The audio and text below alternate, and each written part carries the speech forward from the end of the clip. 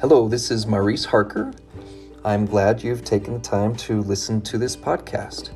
What you're about to listen to is a set of principles that come from the discoveries I've made as a therapist working with married people and people fighting for self-mastery.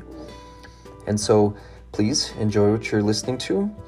And then when you want more advanced training, look us up at Life Changing Services, especially if you're a married person. Check out the Marriage Repair Workshop and the Lazarus Lectures. Enjoy what you listen to.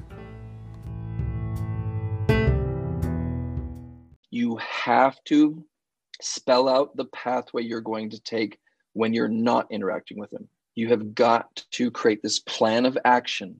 And it could be you don't get back on the plane at all right now. If you're off the plane, if you're on the plane, you practice phrases. Now, the mistake women often make is, how can I say it so he won't get mad? How can I say it so he'll understand? How can I say it so he'll cooperate?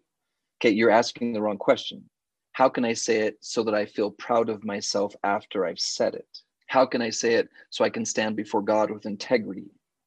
How can I say it so that if I'm videotaped and it's played in front of the young women in my ward, they will be edified by what they see?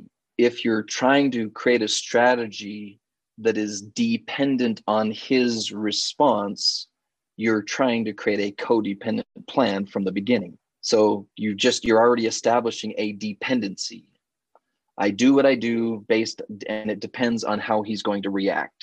You can't do it that way. When it comes to fixing a marriage long-term, I've got to have the woman being as true to her true self as she can. The convenient thing for that is it makes you freaking adorable. Okay. When women are at their best, they are delightful. They are energetic. They are not depressed. They are not full of anxiety. And the guys get confused like, oh, you became a better woman for me. Okay. She became a better woman in spite of you. Now imagine if he does the same thing for the next, say, 14 weeks. All he does is create a blueprint for his own awesomeness and work at being his best self.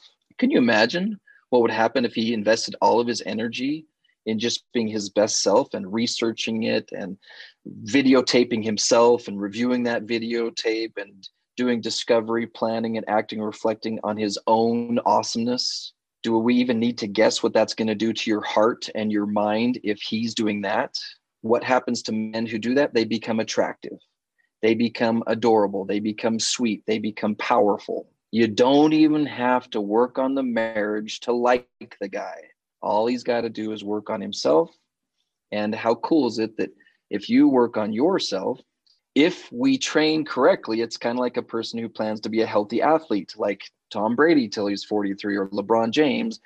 Do you know some of these guys pay their personal trainers $1 million a year just to help them stay healthy so that they can be strong enough to perform again next year?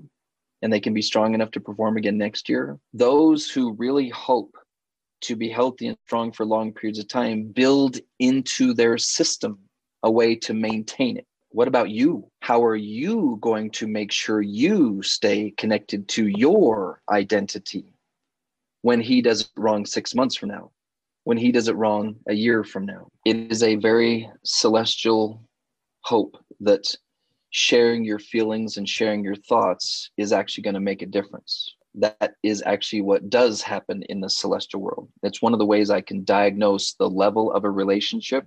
One of the most important features I look for to classify a relationship as entering the celestial phase is if the guy is taking his wife seriously. Women, I don't know how you guys do it, but you seem to like do it on accident. Like you just tend to take people seriously. Okay, unfortunately, and that's probably why it confuses you. That's not a natural thing in men. And there's a reason for that we won't spend much time on today, but it taps into if I'm going to be a good leader, I can't fall for all peer pressure. I have to ignore a lot of people in order to be a strong leader. Unfortunately, if that capability is used on the wife, that's a problem. If the plan or strategy involves sharing your feelings, that implies that he's going to take you seriously. If you can predict or you attempt for a few seconds to share and you can see him disconnecting, and please, I beg of you, ladies, do not keep talking while he's disconnected. That is the most unpleasant experience. That is the total definition of casting your pearls before swine. It will usually lead to you talking louder or talking with more intensity, which is going to just look horrible on film. So if he's not listening, then you take a pioneer woman approach, which is you take action, and you have to be willing to decide how severe that action is.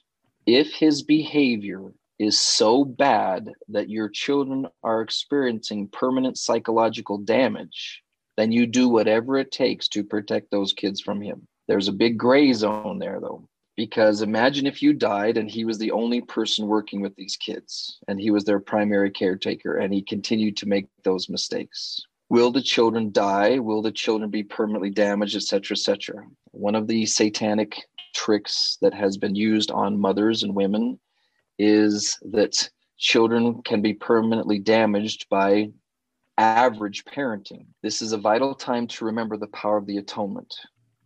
Is the atonement strong enough to compensate for his bad parenting? Is the atonement strong enough to compensate for your bad parenting? So, been observed throughout history that children who are raised in industrial revolution times, children who are pushing hand carts as 6-year-olds across the plains for 1,000 miles, children who are transported across slave ships back in the early many years ago are often phenomenally resilient in their adult years. A bad childhood, a difficult childhood, does not equal destroyed children. One of the greatest blessings we can give our kids is resilience under all circumstances.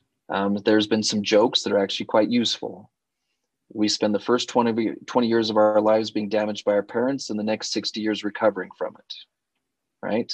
As I've interviewed some of you in one-on-one sessions, you were raised worse than your children are being raised.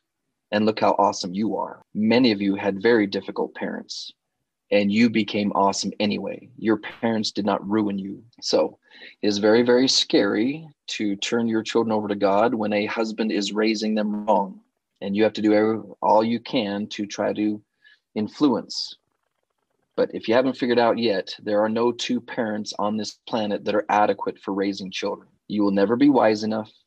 You will never be strong enough to do everything that needs to be done. And as I was talking to God about it once, he's all, have you noticed that the better the parents are, the more entitled the children feel? The better the parents are, the more entitled children feel to having life be easy for them because you made it easy for them. He explained to me, and this came a little bit, I'm off topic a little bit, but I'll go and spend a minute on this because it's a common theme for women. I was talking to my daughter when she was 17, 18.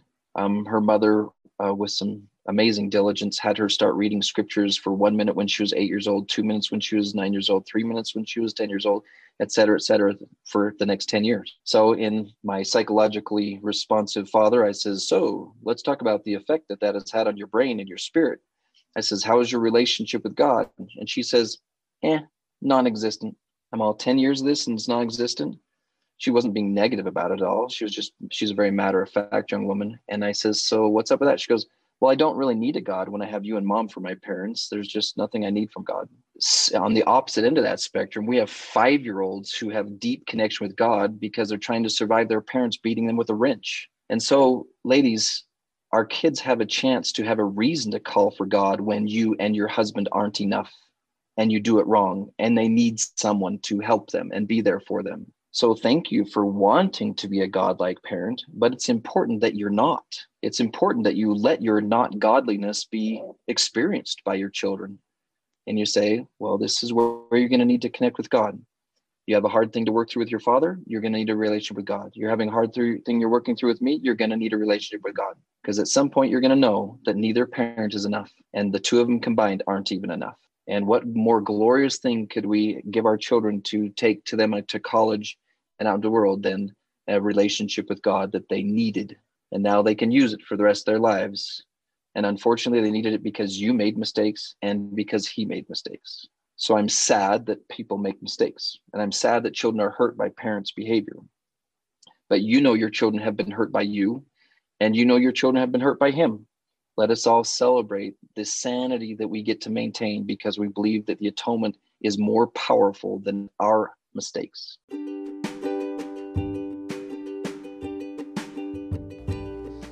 Hello, you've just finished listening to one of our episodes of Memoirs of an LDS Therapist. It's important to me that you have a chance to get more and more of these principles. We kept this brief because you probably have a busy life, but there's so much more. So please listen to the rest of these episodes and look for ways to apply them to your life.